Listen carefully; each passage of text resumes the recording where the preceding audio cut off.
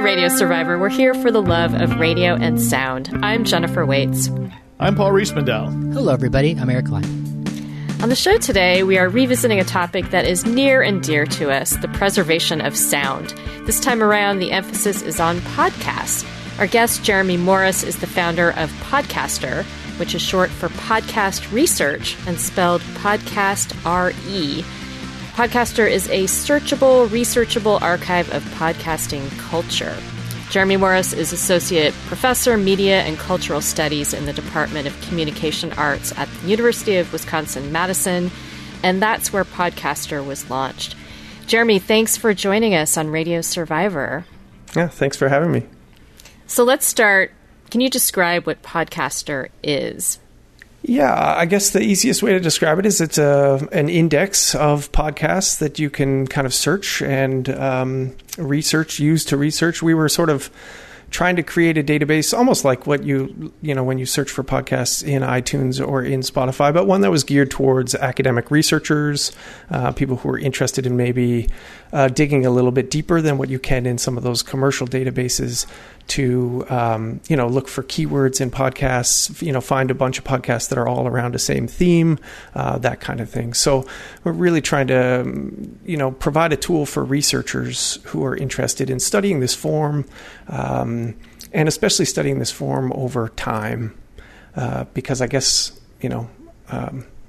when it started around 2014, 2015, I realized, we're already at risk of losing some of those early podcasts and those early years of podcasting.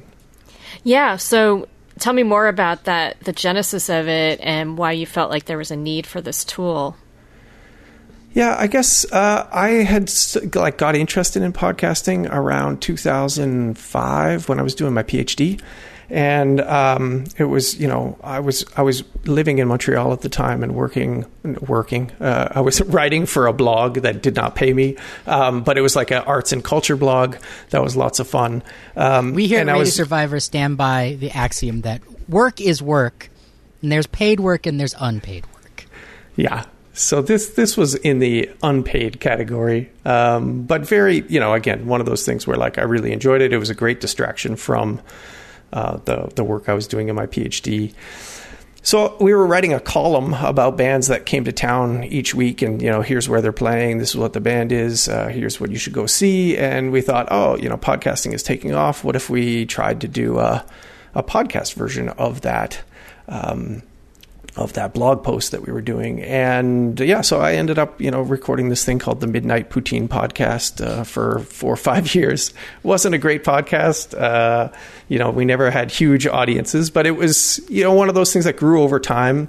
It was one of those things that helped me learn about audio production. I had a, firsthand experience with making these things and making these things on a schedule. And it was just a real great learning experience, and one that kind of shifted some of my academic interests towards writing about it. I was doing my PhD at the time with Jonathan Stern, and we started writing an article together about podcasting along with 2 other of my grad colleagues. And it was one of the kind of earlier articles about podcasting called The Politics of Podcasting that we had out. So it was really, and then I left it and I finished my degree and got a job and moved to Madison and had started, teaching my class on the internet and all these other things. And at a certain point I was like, I wonder what it'd be like to go back and kind of update that Politics of Podcasting article. What would it mean to go back and try and expand it a bit or see where podcasting's at now in 2014 instead of then? And as I started looking for some of the early podcasts, started realizing a lot of these shows from that early stage, from 2004 onward, were actually really, really hard to find. And if you just had Andrew Bottomley on the podcast last week, that's part of the, what's so great about his book, right, is that it's crazy to think that period of time, even though it's not that far away, is already, a lot of it is already really lost. I think I always refer to this one anecdote where Adam Curry, do people know Adam Curry on the show? So he was one of the earlier podcasters. And he had the show, The Daily Source Code, which people often cite as one of the first podcasts. And, I saw something on Twitter from him, which was hey, does anybody have any copies of the episodes of the Daily Source Code from 2005 to 2000 whatever. Like I've lost them. I'm trying to figure out where all these things are. Right. So if you have this like central podcast that is really important for people who are writing histories about it and often reference like, hey, here's this guy who helped start this thing, and he doesn't even have copies of those files himself. Right. Like it sort of speaks to how ephemeral they can be if people aren't kind of tracking them. I mean, luckily for him, he had a fairly sizable fan base and they were able to piece the archive back together. But, it's stories like that I kept hearing that made me super interested in just like, hey, if we're talking about this and we feel like it's an important medium and we don't have access to it, what kind of stories are we going to be able to tell? It's so funny because having an archive of a podcast from 2005, like I could imagine, oh yeah, it's still on my iPod. But if you listen to a podcast in 2021, you just streamed it. So it's here and then it's gone. Yeah. No, and we can get in a little later to like discussions about like what it means if we're moving away from RSS, if we're moving away from a download model of listening, what that means for preservation. But that was sort of the thing. And that was right around the time too that Serial takes off, and like, there was a kind of renewed interest, I guess. There was definitely a stronger industrial interest in podcasting as a medium. You get companies like Midroll, you get these companies that are doing and trying to build that business. So Andrew Bottomley and I were working together, and kind of we literally started with very simple premise of just, we should start downloading some of the shows that are being mentioned in all these articles about the podcasting revolution that's going on in 2014, 2015. What would it mean to try and save some of these things? It was like literally I created an iTunes database on my computer. So that was the real start of Podcaster, which was very humble beginnings. And Jeremy, is Podcaster hosting these podcasts? That's what I'm curious about. I know that, this is such an amazing mission, and there are a number of people trying to figure out ways to save things. Library of Congress even has started saving podcasts. And I know that's complicated. How do you house all of this data? Yeah, so the biggest thing that the database offers is the metadata. We pull a lot of like metadata in from the RSS feeds. We have been also keeping the audio files, but we keep them behind a kind of, like a researcher login. And we actually haven't even really built out the researcher access portion of it yet, because it's obviously because of copyright, like it's a hard thing to manage. So, for us, it was kind of a mission of like, hey, is there something that we can build that would be able to keep these? And then is there like a safe and research-friendly way to offer these things? And Owen, can you explain a little bit? Not everybody understands what metadata is. So when you mentioned... and the RSS feed in particular, I mean, it's something which folks who have been in podcasting a long time take for granted, but may not currently be as commonly known ideas here. So Great. If you could talk a little bit about how these things fit together. Yeah, so I'll say that the database relies primarily on RSS feeds, and RSS feeds is a short, an acronym for really simple syndication. There's like 2 other versions of it right now as well, depending on where you stand. But it's basically a technology that emerges from blogging. If you ever followed blogs in the early 2000s, maybe you had a feed reader and you could subscribe to blogs that you liked. Same kind of technology is behind podcasting. Yeah, which I would like to tell young people that it's like, imagine if you could control your Facebook feed. That's what we had when RSS was king in the early 2000s. Right, that's great. Right, it is one of these things that just, you had this window of things that you liked on the web, and it just was all fed to you. So anytime somebody publishes new content, it immediately is on your feed reader or on your mobile device. So when you used to hit subscribe, I mean, the word subscribe is starting to be kind of politicized in podcasting right now. But when you used to just subscribe to a podcast, it meant not that you had to pay for it. It meant not that you had it just meant that you were, following the podcast and it was downloading automatically to device. So we created basically just an academic version of that, where it wasn't just coming to my own personal iPod; it was coming to my work computer, and we were saving the podcast there. The RSS feed is not just an audio file, so it's not just the thing that you're listening to. If you're listening to this via a podcast, the RSS feed also allows you to embed it with data, descriptive data about the podcast. So if we were talking about the metadata for this podcast, it might have who are the 4 people who are hosting the show. It might have the date that it was being produced. It'll have a whole bunch of kind of functional metadata about, cover art, description of the episode. This episode features Jeremy Morris talking about whatever. These are the kinds of things that metadata will include. And that data for us has proven to be really rich. It allows you to, basically put a whole bunch of data into a MySQL database and then serve it up to users who want to search for I'm looking for every show that Jennifer Waits has appeared in. And you could find, a number of podcasts that would feature you. It's also been a very frustrating part of the process because podcasting is open and very independent. So not everybody puts all the information in their RSS feed that they should put in their RSS feed. So it's been both Speaking of unpaid work. Yeah. It's been one of the sources of joy of the podcast, but also one of the biggest challenges of the podcast. And something I want to point out about RSS that I think is important, and we may touch on it some more, you sort of alluded to it, Jeremy, is it's an open standard.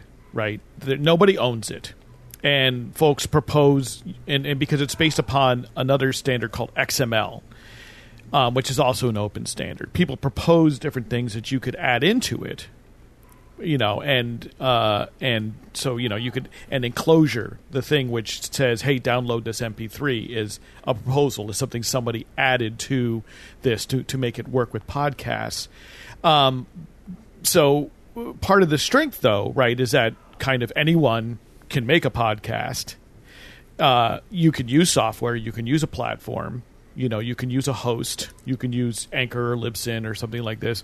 You could also write your own software. You could also hand code that XML feed, which I have done 20 years ago nearly. And Paul, not only can anyone make their own podcast, but in theory, anybody could make their own podcast player. Yeah, right. the website or app that plays podcasts does not have to be owned by any one specific and that's company. Why you can do this, because if you had to rely, if you wanted to do this about, say, video on the internet, right, you'd have to work with YouTube and then other video platforms, which each, if they even allowed you to kind of ingest the video and ingest the metadata. Used to have an RSS feed for videos.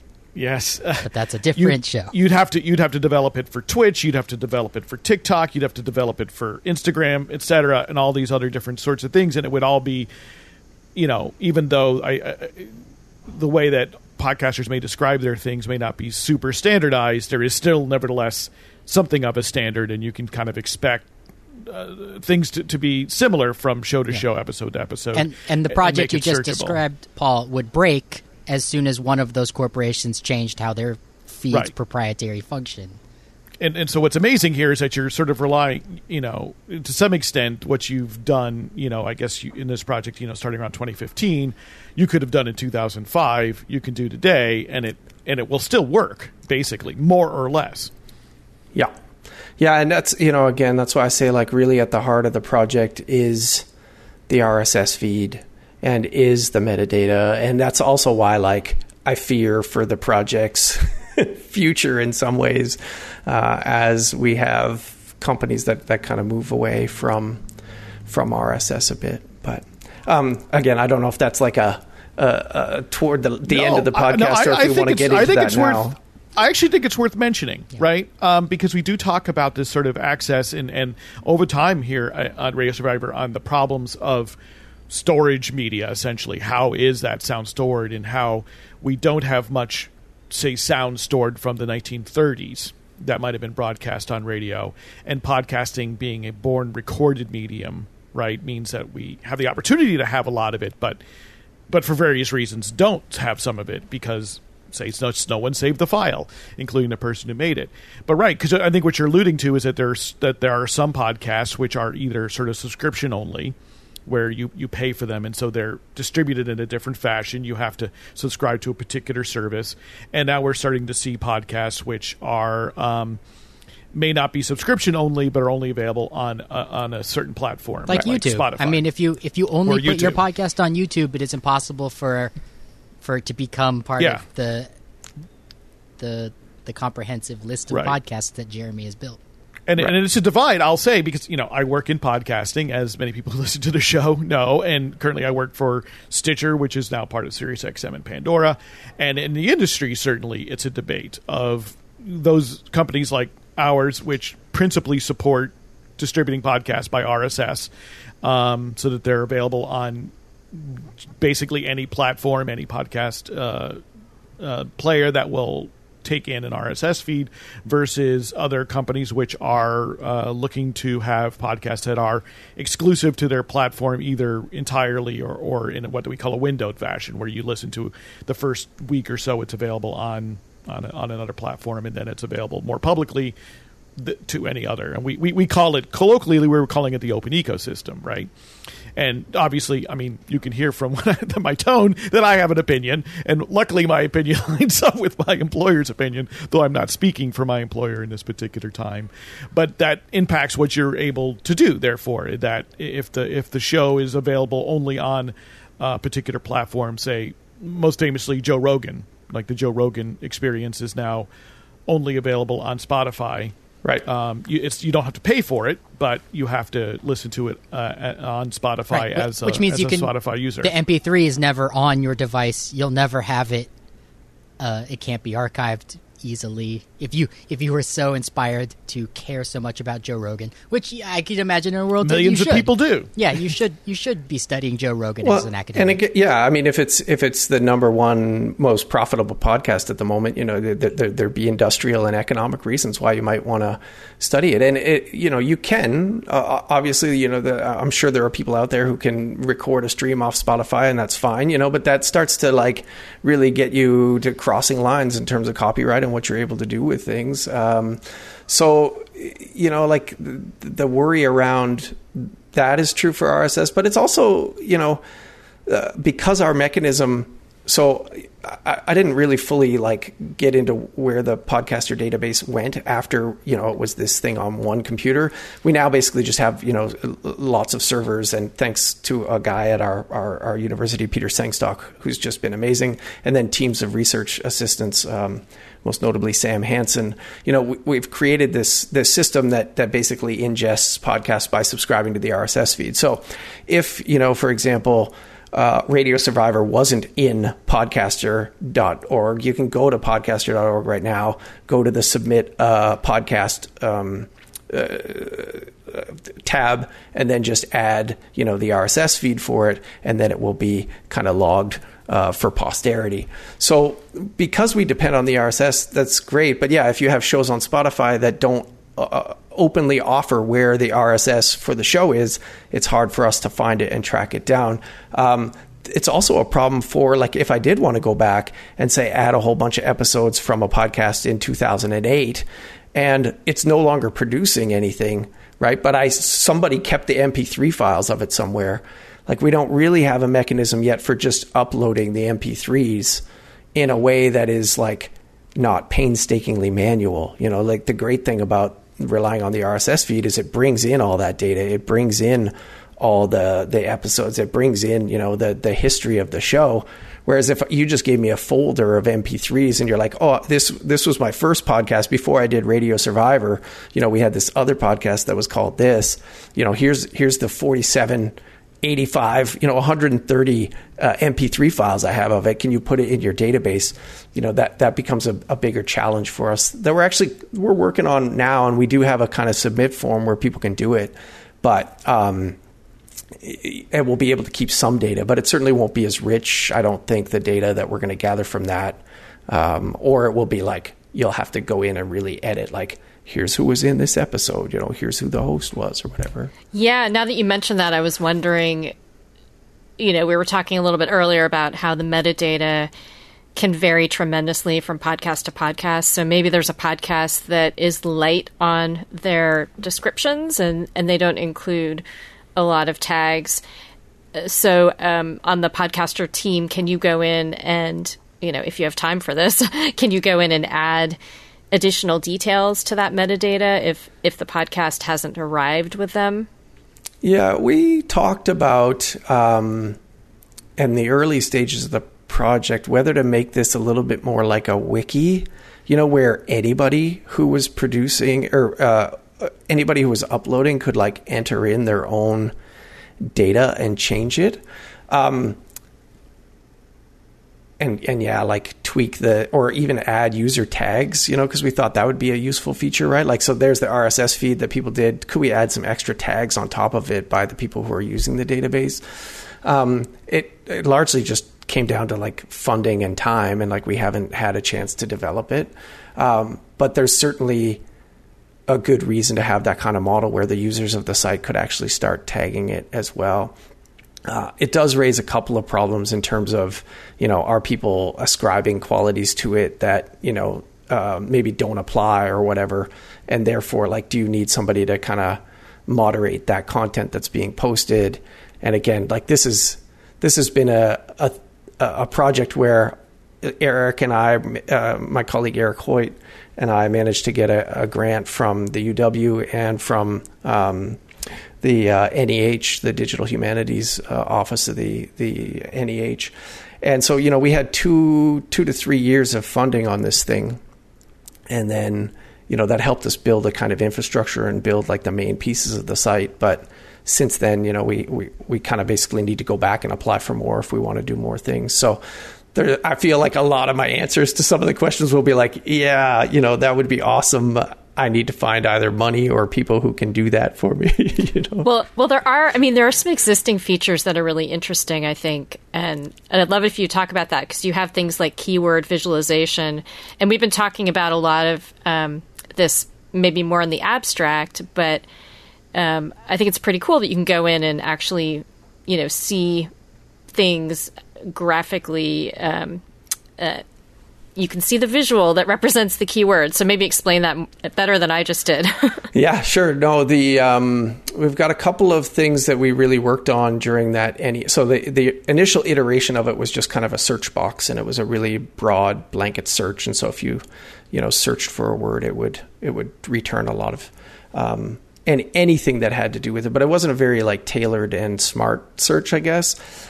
So when we got those 2 grants, we hired a bunch of research assistants, and most notably Sam Hansen and Susan No. Susan No was really crucial in developing the visualizations. Sam was helpful in developing the advanced search features.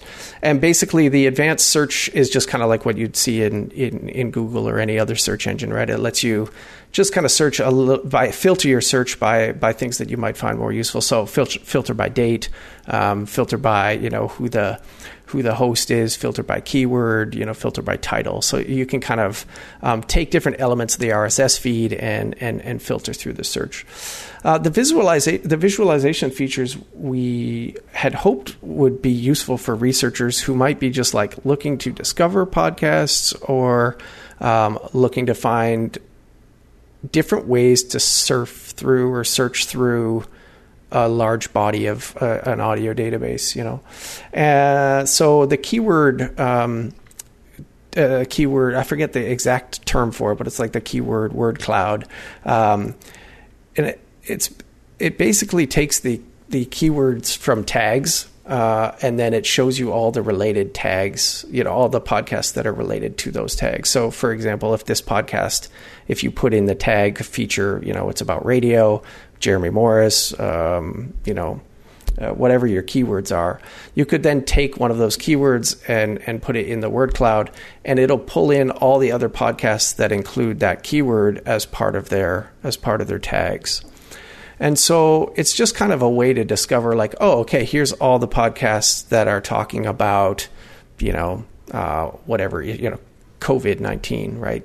You could think about any kind of cultural trend that you might want to see. And each of the keywords in the word cloud, you can click on it, it'll take you to the podcasts that have that tag in it. So it usually spits back a whole bunch of tags. It's not perfect in the sense that it really depends on podcasters and how well they've tagged their podcasts. I don't know if any of you have noticed, but one of the most common tags in podcasting is just the word podcast. So almost any tag we put in, whether it's radio, whether it's COVID-19, whether it's Jeremy Morris, will return the word podcast as the biggest thing in the word cloud, just because that's so frequent. But so that's the keyword word cloud, or the tag word cloud. And then there's I want to just note what's interesting about this is not just that clear functionality, but for instance, Google has rolled out podcast search. If you search for things that it finds in a podcast, it will provide you those results and make it playable in the search results. But Google highly depends on podcasts that are available now. And I think, for your tool, you're talking about podcasts that may be publishing now, may be available now, but also about podcasts that you've ingested that are not to be found on the web any longer, potentially, because their owners have abandoned it for all intents and purposes, no longer pay the bill, wasn't with a host that'll hold it indefinitely, etc. And so you're compiling something which, I think we can say that in many ways the web is ephemeral, because only those who are responsible for making something are those responsible for keeping it there. And often you entrust something to a third party, some commercial service, even if it was free, those terms could change, or the service could go away. Right. And poof, there goes your podcast or whatever. So if it had an RSS feed, your tool can keep it ostensibly forever, but as long as someone's willing to keep the lights on for podcaster. Right. Yeah. And I think that is one of the drive. I don't think we ever thought we could build a service that was going to compete with any of the commercial services in terms of how fine our search is going to be, or the amount of detail that we can provide. Now there actually is a few more of these kinds of there's the podcast index, there's the PodDB, which is kind of like IMDb for podcasts. So it literally it does a really good index job of who all the hosts are, and whatever celebrity appeared on however many podcasts you can really, so there are more of these things now. Some of them are commercial, some of them are not. I don't think we ever, had the intention to make this something that was going to compete with commercial services in that way. It was literally born from what you're describing there, right? Which is the fear of, if those things stop being around, are people still going to be able to search them? Are people still going to be able to go back and find out, okay, what happened in 2015? What were people talking about when Serial came out? Well, let's listen to all the Serial commentary podcasts that went on around it, or whatever, right? So so that was a big part of that, and the word cloud allows you to kind of jump into some shows that you probably would never have seen just because they happen to share a same tag. And sometimes that's useful. Sometimes it's just extra noise. But in terms of academic research, it's fun to jump around. It's it's why we like walking around libraries and just looking at the other books that are near the thing that we want. I'm sorry, I have no idea what you're talking about. Yeah. The rabbit holes. No, I just haven't been inside of a library. I know, I was going to say. Far too long. I just went in a library the other day. It was fantastic. We've been talking about the time aspect of Podcaster, that you're able to capture podcasts from the past, Jeremy Morris. And there's another tool, term frequency, and that you can look at things over time. Can you explain what that is? Yeah, and that's just kind of almost like a Google Trends type search, if you've ever looked for that, where you want to see the incidence of a keyword. And we actually borrowed that from my colleague Eric Hoyt, has a database, the Media History Digital Library, where he scanned a whole bunch of film industry magazines that are in the public domain. And, if you wanted to search for a keyword, it'll tell you how many times that keyword appeared in, 1953 or 1938 or 1946. And so you can see the kind of rise of a particular keyword in the fall of it. So we were trying to emulate that for podcasting, and we were trying to say, could we develop a graph that would show you, if you search for COVID-19, when do people start talking about that? And when do people stop talking about that on the podcast within our database? I think it's a really useful feature. It suffers from a few flaws in terms of like our database after we got some money behind it, like the amount of data that came into our database in 2016 means that it looks like every word took off in 2016. So, there's a bit of a like scaling issue with it, but we've tried to correct for that a little bit. And I think as we get more years into it, it becomes a more useful tool. But yeah, it is one of those things you can kind of track over time. What are podcasters saying about a particular, at least is the keyword showing up in their metadata somewhere? And if so, then it's probably in the podcast and we could go in and listen to it. The war in Afghanistan. Right. When did they stop talking about the war in Afghanistan on podcasts? Oh gosh, it started before podcasts. And still going. Yeah. Jeremy, I'm curious. So this is a pretty huge collection of podcasts that you have. Do you have a sense of how researchers are using it? Maybe you could tell us some anecdotes about cool things people have learned digging through this, using this tool. Yeah, so I think one of the more common uses is for teaching. I think people are looking for podcasts to teach, and they're not sure which podcast to include, and I need a podcast on this theme, and they've searched through the database and said that it's really useful that way. I think people have just kind of poked around and found shows that they didn't know. They sort of used it to get out of the discovery bubble that they're sometimes in on their own podcasting platforms.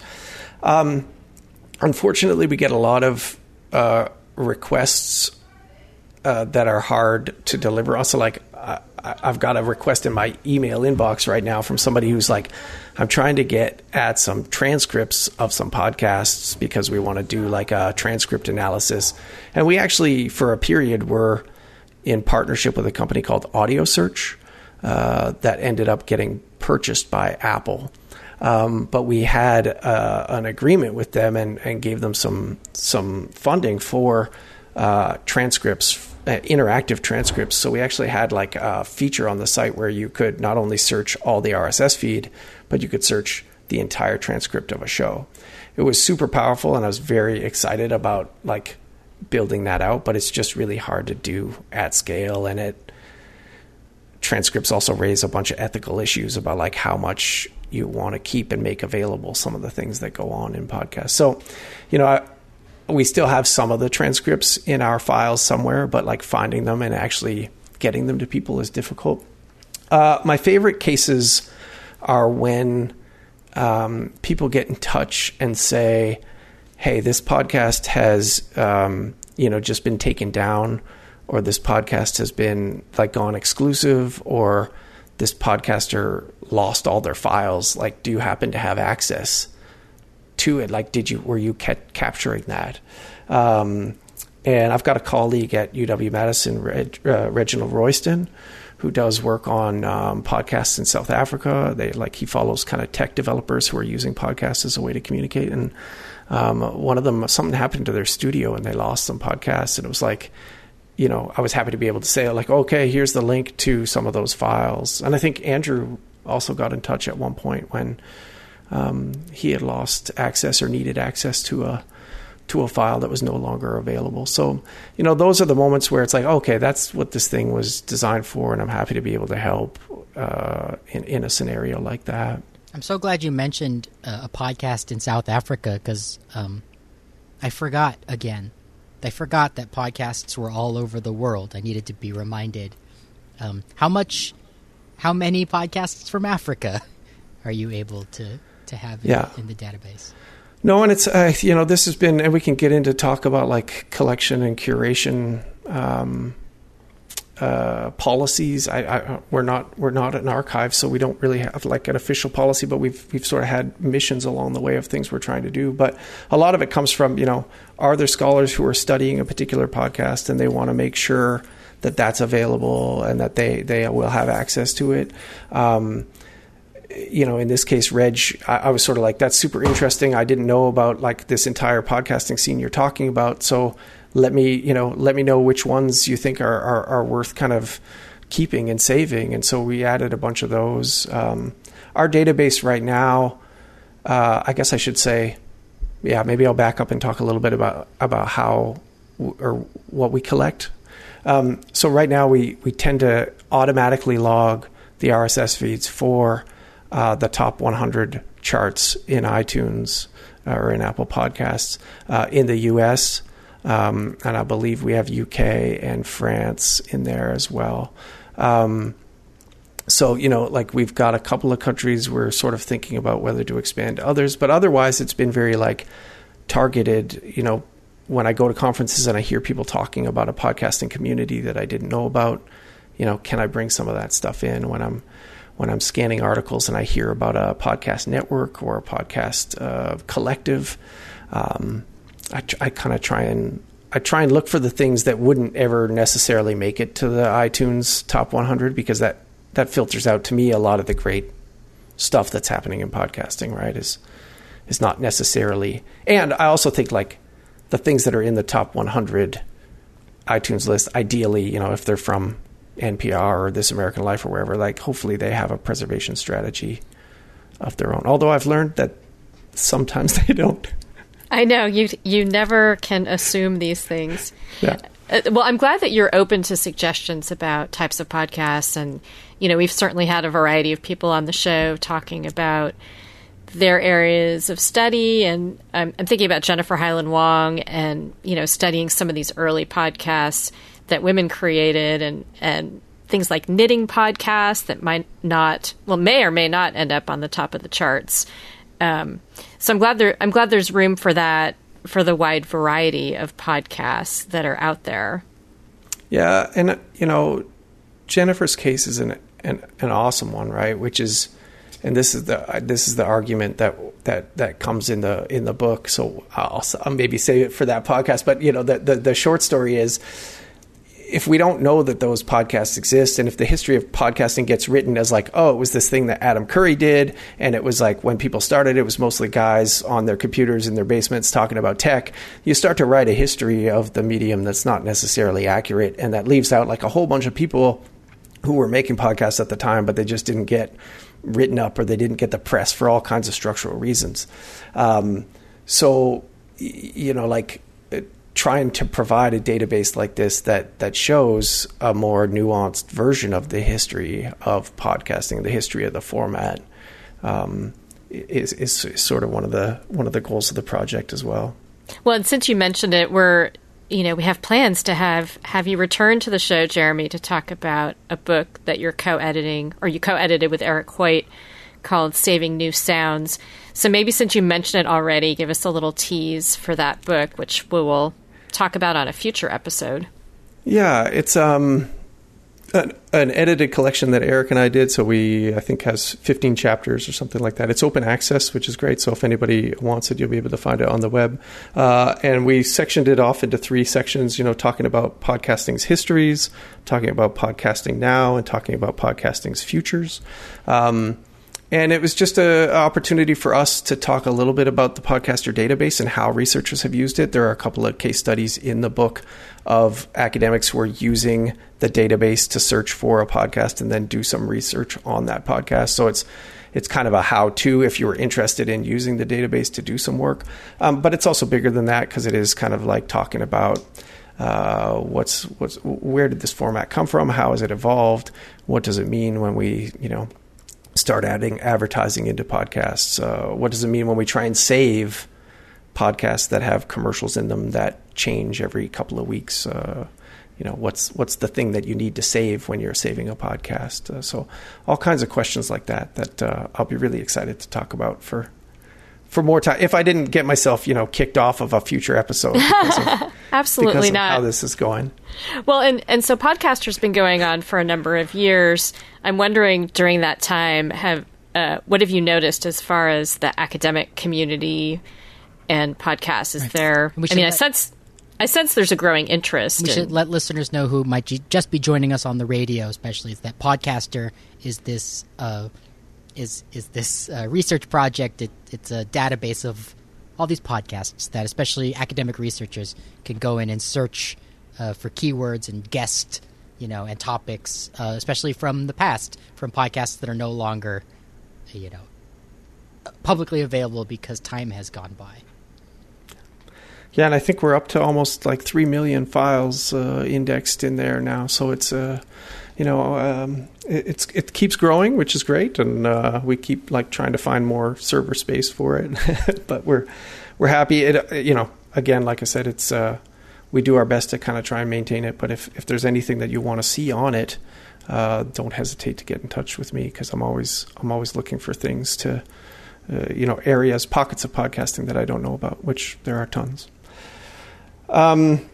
So your question was, how has the academic interest in podcasting changed a bit? Yeah, I think you definitely see.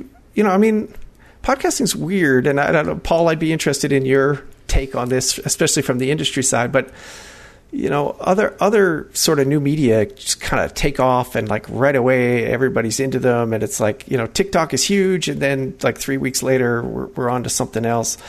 Podcasting has been one of those things that it's always supposed to be the next big thing, but it's always just a real steady kind of growth in terms of listener interest in it. And I'd say that's the same thing with academic interest. There were people writing about it as soon as it started being a thing. The article we wrote was in 2008. Richard Berry had an article in 2006. There were a number of other folks writing at that point too. Chris Markman. So there's you get a slow growth then, and then certainly in 2014, when you have this renewed interest as a result of Serial, you get a lot more folks writing and interested in it. And now you have this really neat confluence of people who are studying, radio studies, people who are studying sound studies. There's a bunch of different disciplines that are turning to podcasts, both as things to talk about in and of themselves, but also just media texts, we might talk about television or film or whatever. So you're starting to see more edited collections about podcasting. You're starting to see more books about, I'm just reviewing one now that's now 2 years old, but that Podcasting, the Audio Media Revolution book. So there's a number of people in the space now, and it's I just find it really vibrant. It's fun. At conferences, you'll always see a couple of panels on it. I think podcasting, one of the things that, it has been very steady, and we have to remember that it began before the smartphone. and that meant it was more challenging to consume. It was more challenging to produce. We have to take into account that something like TikTok, everyone who participates in TikTok has the production and consumption device in their hand. And that it is specifically tuned to that device, and it is in many ways, I think, a direct result of that device, the smartphone. And that TikTok or an Instagram is highly interactive, and that podcasting really isn't. Podcasting, is very much what we would say in industry terms, a lean-back medium, where you lean back and you listen to it, right? Like radio. Because effectively it is radio. And the way I've often thought about the growth in podcasting is that I don't know that people, and this is something that I like to learn more about and test and really research, is do they get into podcasting or do they get into a podcast and now that's their gateway to podcasting? Because certainly, I don't know if you've had this experience, Jeremy, people have asked me, I don't get this podcasting thing. Why should I be into it? Right? Why should I? Right? And in large part, I think it's because there hasn't been the podcast for them. I had a friend who's a radio professional. Oh gosh, it was probably 8 years ago now, say, I don't get this podcasting thing. All of the podcasts are X. It was all of them have this one attitude. And I was like, well, okay, what podcast are you talking about? Because there's no such thing as all of the podcasts. Even 8 years ago, there's any kind of voice, there's any kind of conversation you could imagine 8 years ago. So if you're only hearing one kind of attitude, you're only listening to one. So let me help you. I can help you. And they have their own podcast now. Like, they get it. But 8 years ago, they were like, I just don't get it. But but if you say, I don't get this TikTok thing, you open up TikTok and you hand it to somebody, and immediately you'll be consuming more, you'll be consuming how many videos in how many minutes, right? It's easy to get into. It's sort of immediate. Right. In podcasting is not. Not everyone's so a listener. Immediate. Yeah. And not everybody's a listener. Right. I think that those are a lot of things that have, on the one hand, maybe kept it from being, as they say in the industry, hockey stick growth, right, where it's just a steep rise. But it also, it has consistently become more and more popular, I think, as it's become easier to consume when you can immediately start a podcast rather than download it on your computer and download it onto your iPod, and have many steps as you had to do even 10 years ago, really. That made things a lot easier. And so, right. So I think it is really about what is the podcast that gets you in, that gets your interest and says, oh, well, now I'm interested. Are there others? And Serial, which you've made many references to, Jeremy, right, in 2015, I think is considered by many, but it's I don't think this is yet a researched and well backed up with data sort of analysis, but I think largely considered to be one of those gateway podcasts, right? One of those podcasts where people who weren't into audio and not into some subgenre like improv comedy or tech news heard about from their friends. And I think we looked at it in the industry. We're like, well, yeah, it got the New York Times crowd. It got, the university crowd. It got the kind of people who are NPR listeners to now have a reason to listen to podcasts that really aren't just a rebroadcast of an NPR show for all intents and purposes, right?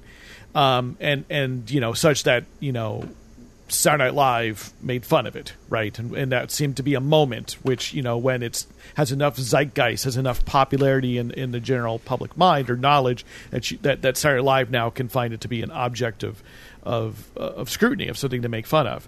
And therefore it's thought of to have been a gateway for many people into then, well, okay, Serial's over. I've listened to it all. Or, I'm up to date and now I want more things to listen to. What else do I listen to? But that's it seems to be a slow process, right? And we don't, and when we talk about these other media platforms, we often talk about them by the name of the commercial product: TikTok, YouTube, Instagram, Facebook. And for better or worse, no one, we still talk about a podcast, which is far more generic, really, and far less platform dependent in a lot of ways. I don't know how that measures up with kind of your thoughts on it, Jeremy. Yeah. No, I mean, it is the tough answer to that question when people are like, oh, is this a thing that I should get into? Like, I'm always never sure how to answer that because, like, I don't know, you could say to somebody, is TV something that I should be watching? Right, it's like, right.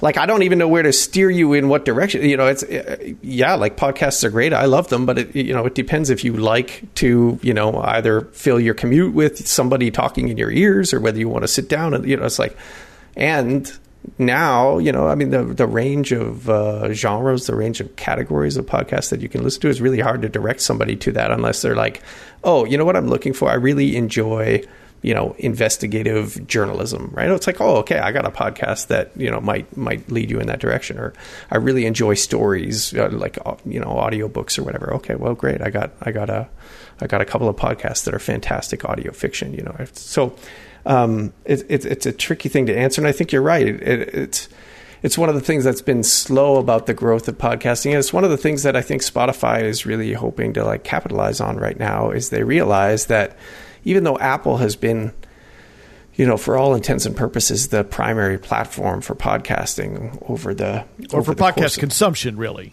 Right. Sorry, not production, obviously, but yeah, like where listeners go in terms of finding them. But Apple's been very hands off in terms of how it's managed podcasting, and so that's why you have a lot of people whose relationship with podcasting is not with a platform; it's with their podcasting app. Right? It's like I love Overcast or I love Pocket Casts or whatever app you're using is almost how you. And even though you're using the iTunes world and the ecosystem as a kind of like middle intermediary there, it's not, you don't necessarily have a relationship with it. Whereas now I think Spotify is really trying to say like, no, okay, like we want to be the destination for that. That's why we're going to like give you a feed in the morning, which is going to have podcasts and music, and you're going to get to see and be exposed to a couple of shows you've never heard of, and you're going to get 30-second clips of them, and we're going to, so that I feel like they're really trying to push to say this is something that we want to own in a way that Apple's has been, and I don't want to make it sound like Apple good, Spotify bad, right? Like, but Apple's been hands off in terms of some of the aspects of what that ecosystem is, or how that ecosystem is going to work. Yeah, that's a good point. And I mean, I like your story, Jeremy, about people asking you, should I get into podcasting? And, that being like, should I get into television? Because, podcasts are content. It's interesting content that we can consume. And you mentioned all these genres. And so it's interesting to think about this podcaster tool that I'm assuming it encompasses all of those genres. So you could go in potentially and research audio fiction. You could research maybe news-oriented podcasts, knitting podcasts, and I could see how that might be overwhelming for people who have never listened to a podcast. Like, what is this thing? I don't understand. Right. And where do I start? Well, and that's not what we're talking about today on today's show, but like one of the worst things is that no podcast, even the podcasts I love the most, they never start with the new listener in mind. They're always talking to last week's audience this week. Well, but neither do YouTubers. If we'll be frank, honestly, right? I think we have to kind of, that is true, but it is. What other medium also caters? That is serial in nature. Also caters to new, television used to somewhat, serial television. Right. No, I realize that's true because now I realize, like, when I picked up a newspaper as a child, I didn't understand the language of newspapers. I had to learn what they were. You had to read last week's newspaper to understand next week's story. So yeah, I see what you mean. If you tuned into the second season of Lost, 7th episode on ABC, 8 years ago, did you understand what was going on? And before it was all on demand, and you could start with episode number 1, right? I think it's worth, teasing that a little bit more. Even if you started with episode number 1, you probably I was going to say you still might not understand. Can somebody explain that one to me? Still, I know. This just came up on my other podcast, like that Lost. I got lost towards the end of Lost for sure. But there's a podcast in the database that can help us understand what people were saying about it when it aired on TV.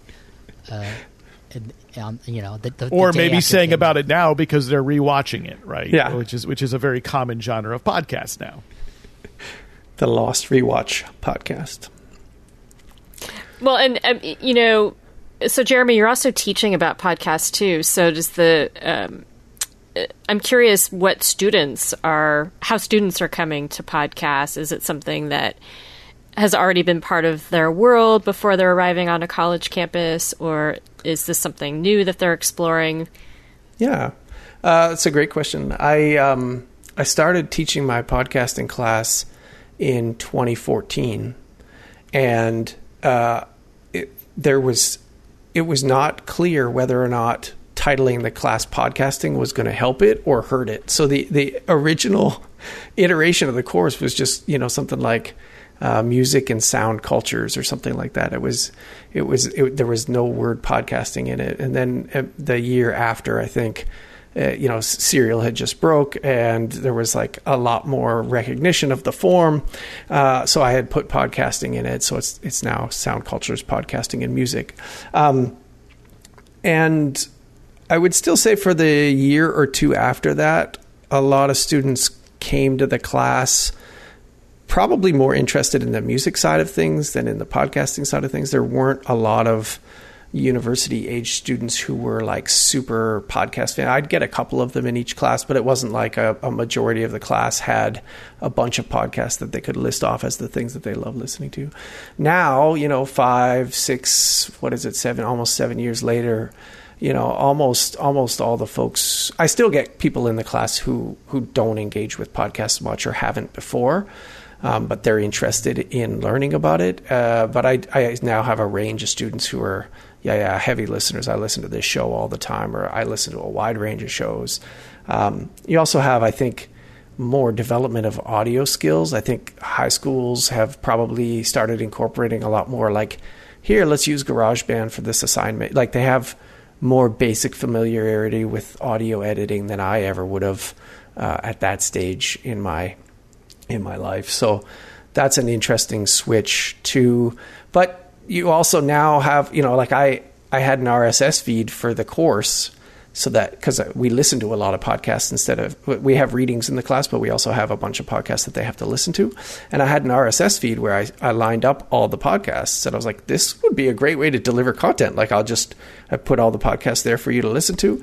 And I could only get about like 10 of the 35 students to subscribe to an RSS feed, because that's just not how, that wasn't their use case scenario. And it's even less now. Like every time I do the class now, they're like, oh, why haven't you compiled these as a Spotify playlist that we can just use?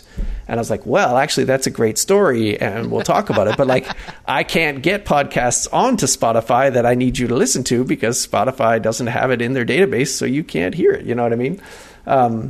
So it's one of those kind of learning moments, both for them and for me. That's interesting how the whole, like, the teaching of the class really exemplifies some of these issues we've been talking about. I'm curious what podcasts you have them listen to. Oh gosh, what's on the syllabus? We do listen to an episode of Serial just because I feel like I kind of have to do that. But we listen to a range of shows. I'd say we cover a bunch of genres. We listen to The Truth, which is an audio fiction podcast. One of my favorites I have them listen to is called How to Be a Girl.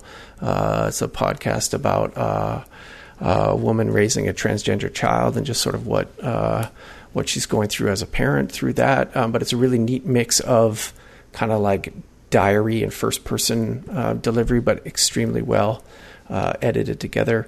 We read an article by Sarah Florini about a podcast called This Week in Blackness, which is a kind of black podcasting network that they've managed to form like a kind of media community that is super interesting and very relevant in terms of like Black Lives Matter and things like that. So that ends up being a great one. And we listen to, I guess I have the class divided out by themes. So, noise, silence, voice. And so we tend to listen to podcasts that are kind of around those themes. There's some 99% Invisible in there. There's some more amateur stuff. There's a scholarly grad student podcast that was done at one of the Annenbergs called 3620, which is no longer in production. And actually they were hosting it on Dropbox, and Dropbox made a change to their terms of service, and it wouldn't allow you to host podcasts there anymore. So they lost all their files. But yeah, so that's another one of those examples where I'm always thankful that like Podcaster, has some of those. But yeah, they do a neat job about teaching about sound. There's a podcast called Reasonably. Yeah, we listen to a bunch of shows about sound. So Reasonably Sound is one of them. I could go on, but I'm not sure how great radio that is. Well, but Radio Survivor should book every single one of the podcasts about sound that you recommend to your students as guests on episodes of Radio Survivor. Jeremy Morris, you've built this Podcaster, the Podcast Research Archive. I'm wondering if you learned anything about podcasting that you didn't know before from your database. Yeah, I mean, most of the learning for me has been around like the thing that it is, like the database that it is, and how to save sound. Sorry, my doorbell just went off there. I don't know, you know, I get to go in and study individual podcasts, but I'm not sure I'm at the point yet where I've like, oh, here's a bunch of things about podcasting as a medium or a format that I've learned. But I've learned a lot about what it means to try and preserve something, what it means to try and preserve sound, what it means to create a project that I thought was just going to be this thing that lived in my iTunes thing on my computer and has become like a digital humanities project. Like those were not necessarily the reasons that I got into this, in the sense that when I started in 2014, it was really out of these things might be going away. That seems wrong. Is there anything I can do about it? And so, you know, that quickly morphed into like, oh, this thing we've built. Now I have to think about like, okay, what podcasts are we keeping and what is the rationale for us doing that? You know, how do we find out who needs things saved? How do we present that data back to other people in a way that might be useful? How do you deal with the very complicated questions that come up of, you know, trying to save an audio file and the data that goes along with it? Does that represent what like the history of podcasting is? You know, so there's a lot of questions that I didn't even think of. They weren't part of why I was just going to go update an article from 2008, you know, and it became this kind of other thing that has been super fruitful and wonderful to think about, but it's just not necessarily the direction I thought I was headed in. But I think that answer tells us a lot, because what you learned is you learned something about podcasting. There's a word for what I'm searching for, and I don't possess it. But what it is, the format of like where it exists, like where is a podcast from last year in the world? Yeah. No, and it's also been, you know, it's one of those things where you just keep running into all the limits of what you can do, right? You know, and you had mentioned YouTube before, but you know, YouTube is one of the like number one platforms for people getting their podcasts, and you know, it's like there's a whole world of podcasting that, even though I think we're doing a good job of tracking some of the things we're tracking, you know, we can't. There's always going to be more that doesn't. And Eric wrote a chapter in the book that's about like, what about all the other things around podcasts that people do? You know, like the Adobe session files that you might be using, or the software program that you're using to record it. Like, do you want all the different versions of a podcast? What would you save? Would you save the website that went along with it? You know, Serial's website, for example, had a whole bunch of, it was a very integral part of that show. Yeah. Radio Survivor's RSS feed is our podcast edit, but Radio Survivor puts out 2 edits of every episode. There's the edit that goes on to radio stations that won't hear me say this, and there's the podcast edit. And so the Library of Congress is archiving our podcast edit, but where does our radio edit end up in that mix? I don't know if our guest on Radio Survivor from a year and a half ago who worked at the Library of Congress, when we told him, oh yeah, there's a radio edit too, he's like, oh, we should probably do something about that. Yeah. I don't know. How do we do that? I don't know. Well, what happens. And that's interesting. That's interesting too, because I wonder how many podcasts that are also radio shows have 2 versions, because I could see that being a very interesting thing to study as a scholar. I mean, they really, most do. Yeah. One simple difference is that there's many public radio shows that are distributed as podcasts, and at the very least, the underwriting will be replaced by real ads, because there are no legal restrictions on what they can say in their podcast for an advertiser compared to what they can do on the air and keep their non-commercial license in good standing with the FCC. So that is at least, if you will have 2 versions of This American Life, 2 versions of Marketplace, etc. However, the radio versions are not are distributed in an entirely different way. Right, and we haven't said the word Patreon yet, but I would I know that there are extremely popular podcasts that have publicly available episodes and then Patreon-only episodes.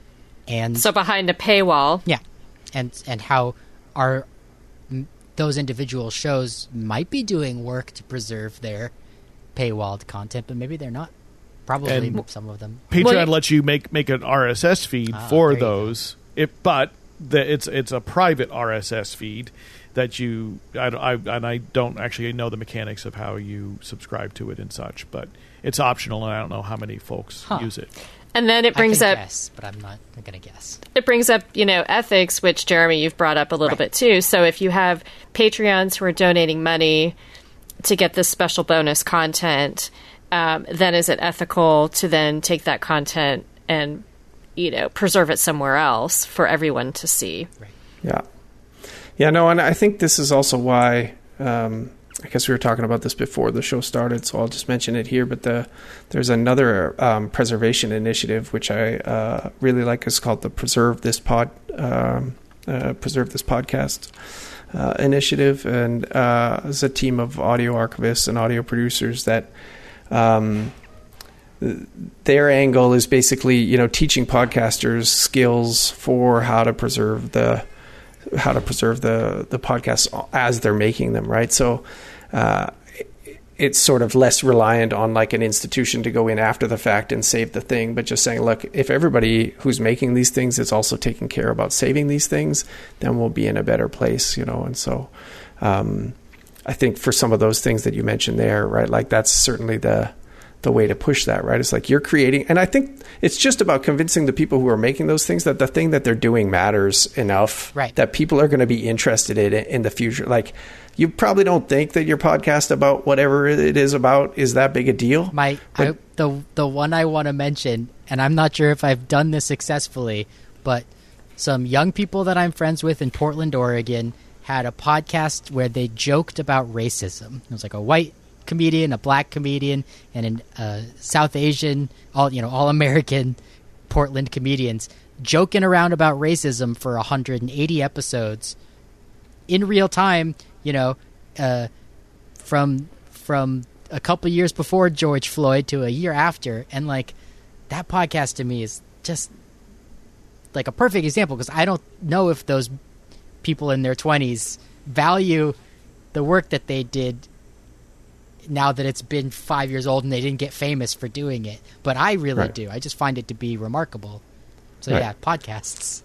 Yeah, no, and it is one of those things where you can have these conversations from perspectives that you wouldn't necessarily hear in mainstream media, and some of them can be really powerful. Some of them can, probably also be really awful and horrible, but like there is so much of that work being done that, and a lot of people are just like, this is just a thing I'm going to treat like a blog post, and if it goes away, that's fine.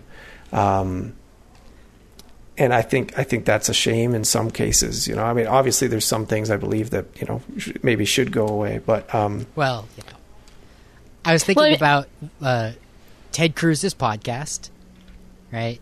And the senator from Texas, Ted Cruz, has a podcast. Like, that would definitely be something that future historians should hear, even if Ted Cruz doesn't archive it. And then I was thinking about AOC's Instagram videos, which are live unarchived videos that go out to 1 million of Alexandria Ocasio-Cortez's followers on Instagram, that are just moments in time, which are incredible documents if you've ever had the occasion to see one.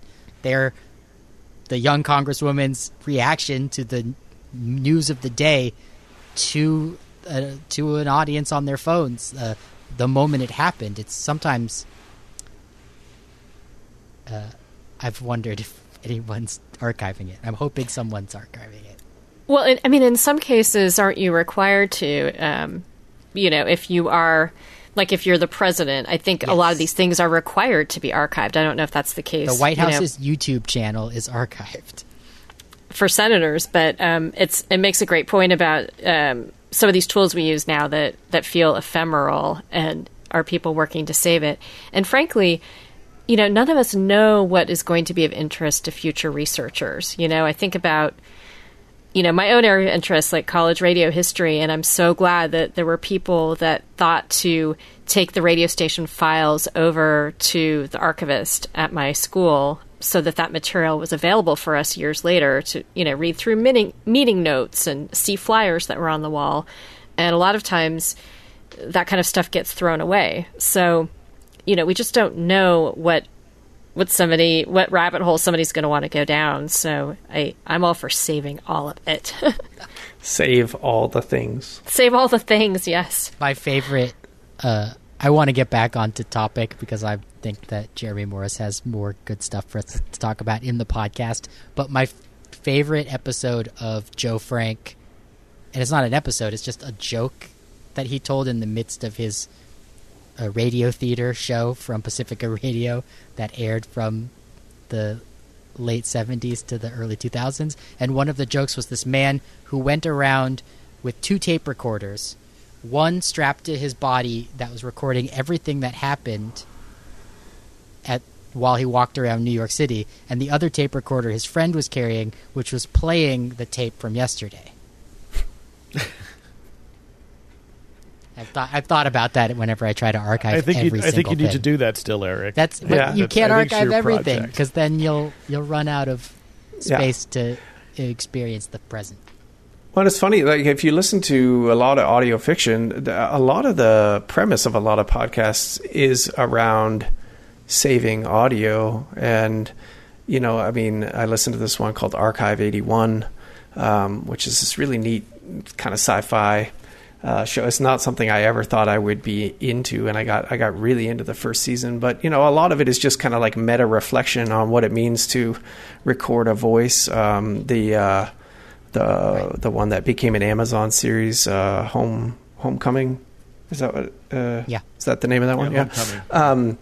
That first season of that for sure is all built around the device of the recording tape and the different messages that get put into it. So there's a lot of reflection in podcasts about saving audio or about what it means to be, recording. And that's been another kind of fun discovery, is just kind of hearing the way that these ideas about preservation or saving audio then get transformed into these kind of fictional stories. But you've reminded me that one of the things that have frustrated me about podcasts this entire time of podcasts is how heavily weighted they are towards the now.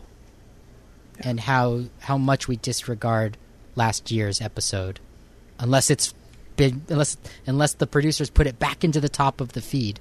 And I mean it's reasonable to a certain extent, but it also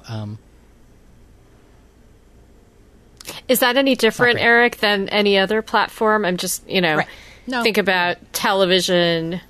Well, like film, for some reason we've decided to really value. At some point, like it maybe took 100 years, and maybe in the middle they threw everything away, right? There's a lot of film that that got lost from a certain moment in film history. I think in like the 30s is a popular. They just threw it away. They didn't care about preserving it at that point, even though it was very archival black and white. See, but I think it's a bias that's built into the system. I agree, because the very nature of that RSS feed is reverse chronological. The most recent entry is at the top, right? And that's true of blogging, where it has that, and that is right. And that's a fundamental structural shift of the internet that I don't think people give enough credit to. That when you had a website in 1996, you coded it by hand, typically, or with some rudimentary editor, and it was kind of static. And it was in that period between sort of the 96 to 2000 in which some companies innovated ways of making dynamic websites that could be updated easily, all the way up to what we have today is a website that is effectively customized to you in some shape or form. And part of that step forward is that sort of 98 to 2002 rise of blogging, which took the idea of the dynamic website that at least can be very easily updated and made that possible for the average person, not just the New York Times, right? Not just Yahoo. And the bias built into it, because it was a web log, is that the newest thing first. And then therefore baked in, and the whole idea behind the RSS feed is being able to build a reader so you didn't have to go and look at the website and visit all 30 websites you wanted to follow. That would go and tell you what's new now. And like, it's sort of fundamentally baked into the system, right? And it doesn't mean that backwards exploration isn't possible. In fact, it's fully possible, only except that, it's not the default. It's not the default. Right. Thank you, Jeremy. Yeah. No, for sure. And I think that's where you get these. There's a way in which you could design, search engines that would promote these connections, not just from like the thing that was most recently released, but also things that were released 5-10 years ago if you were searching for a keyword. And sometimes YouTube does that. Right. Sometimes you go to YouTube and on your front screen it'll show you something that is years old because it's related to something that you watched just this last minute. Yeah. Right. It tends towards that same immediate recency bias, but is not. But because there's an algorithm that is being actively worked on and changed all the time, that algorithm can its bias can be changed as well. I just went to Spotify and I just searched the Beastie Boys, and I don't get the most recent album that they released. I get the popular albums in order, and so it goes License to Ill 1986, Hello Nasty 1998. But if they released a single, but see, you're talking about a band, not if they had released a single last week. No, of course. Would that be the first thing you see? If it's popular. Right? If Spotify thinks it's popular, they will show you a single that has less views than the most popular song. But yes, that's. But music is consumed very differently from podcasts. Yeah. And yet I have a friend who when she adopts a new podcast, she likes to go back to the first episode. And if she can. I asked new listeners to Radio Survivor not to do that.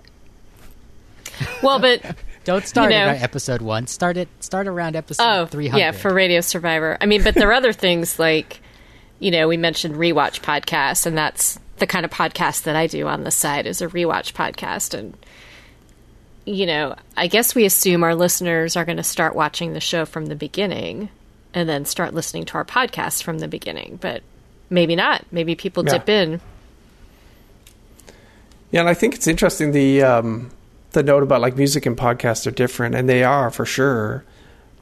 What I think is interesting and what Spotify's doing is they're making it all part of that same search interface, though, right? So it's like they're being pushed together in a way that hasn't, there were at least separate tabs in iTunes and podcasts that made you feel like you were going, okay, I'm going to search the podcast thing now. I'm going to search the music. Whereas, Spotify's doing these really interesting things in terms of like combining all that into this one audio experience. You say interesting, and I say horrible.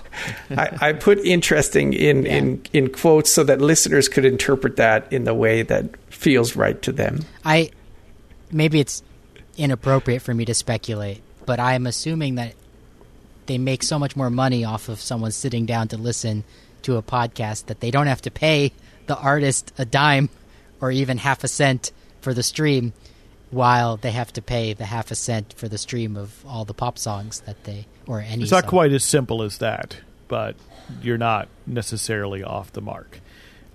It's complicated. They are paying Joe Rogan a whole lot of money. They are paying a bunch of podcasters a whole lot of money. They are producing a lot of podcasts, so there is capital investment nevertheless, but the economics are different. It's weird though too, because they're not producing music. Although at one time I think they had a few Spotify sessions. But anyway, maybe that's the wrong. And it's also worth pointing out, if you listen to a podcast, if you listen to This American Life on Spotify, the ads you're going to hear are ads that are put in there by the producers of This American Life. They are earning the money from those ads, funds their not show. Spotify. It's only any ads that would be between podcasts or between podcasts and music, if you're listening on the free version of Spotify, that Spotify is paid for. And of course, if you're a paid subscriber, then that income is Spotify. But if you listen to Reply All on Spotify, then which is you're now saying is owned by Gimlet, which is owned by Spotify, then yes, that system is fully closed, and the revenue is Spotify's. Which is weird. Yeah, it's brand new, although not that weird, right? You work for Stitcher, but Apple never had that. No, they never tried to monetize. Yeah, they never tried to. And Apple experimented briefly with audio advertising 4 or 5 years ago and quickly dropped it. And it was for streaming. So it was for their streaming music service. They briefly offered free versions that were the advertising supported, and then quickly dropped it and went all paid. But that's deep audio nerdery right there. That's what we're all here for. We are definitely here for audio nerdery. Well, and I think, Jeremy, I just want to thank you for joining us, and I look forward to having you come back to talk about the book, where we're going to get even nerdier. Awesome. Yeah, no, I was super happy to be invited. It was the earliest invite was just as the start of COVID. So it's been a long time since I've wanted to do this. So I'm glad I've been able to, and glad that I'm potentially coming back. I won't say definitely no. In case, whatever happens. I don't know what goes on behind the scenes of this podcast. You're coming back as long as you're coming You're looking at the committee here. Yeah. I know. Yeah, hopefully it won't be a year and a half. That was a very long pitch to invitation to actually being on the show.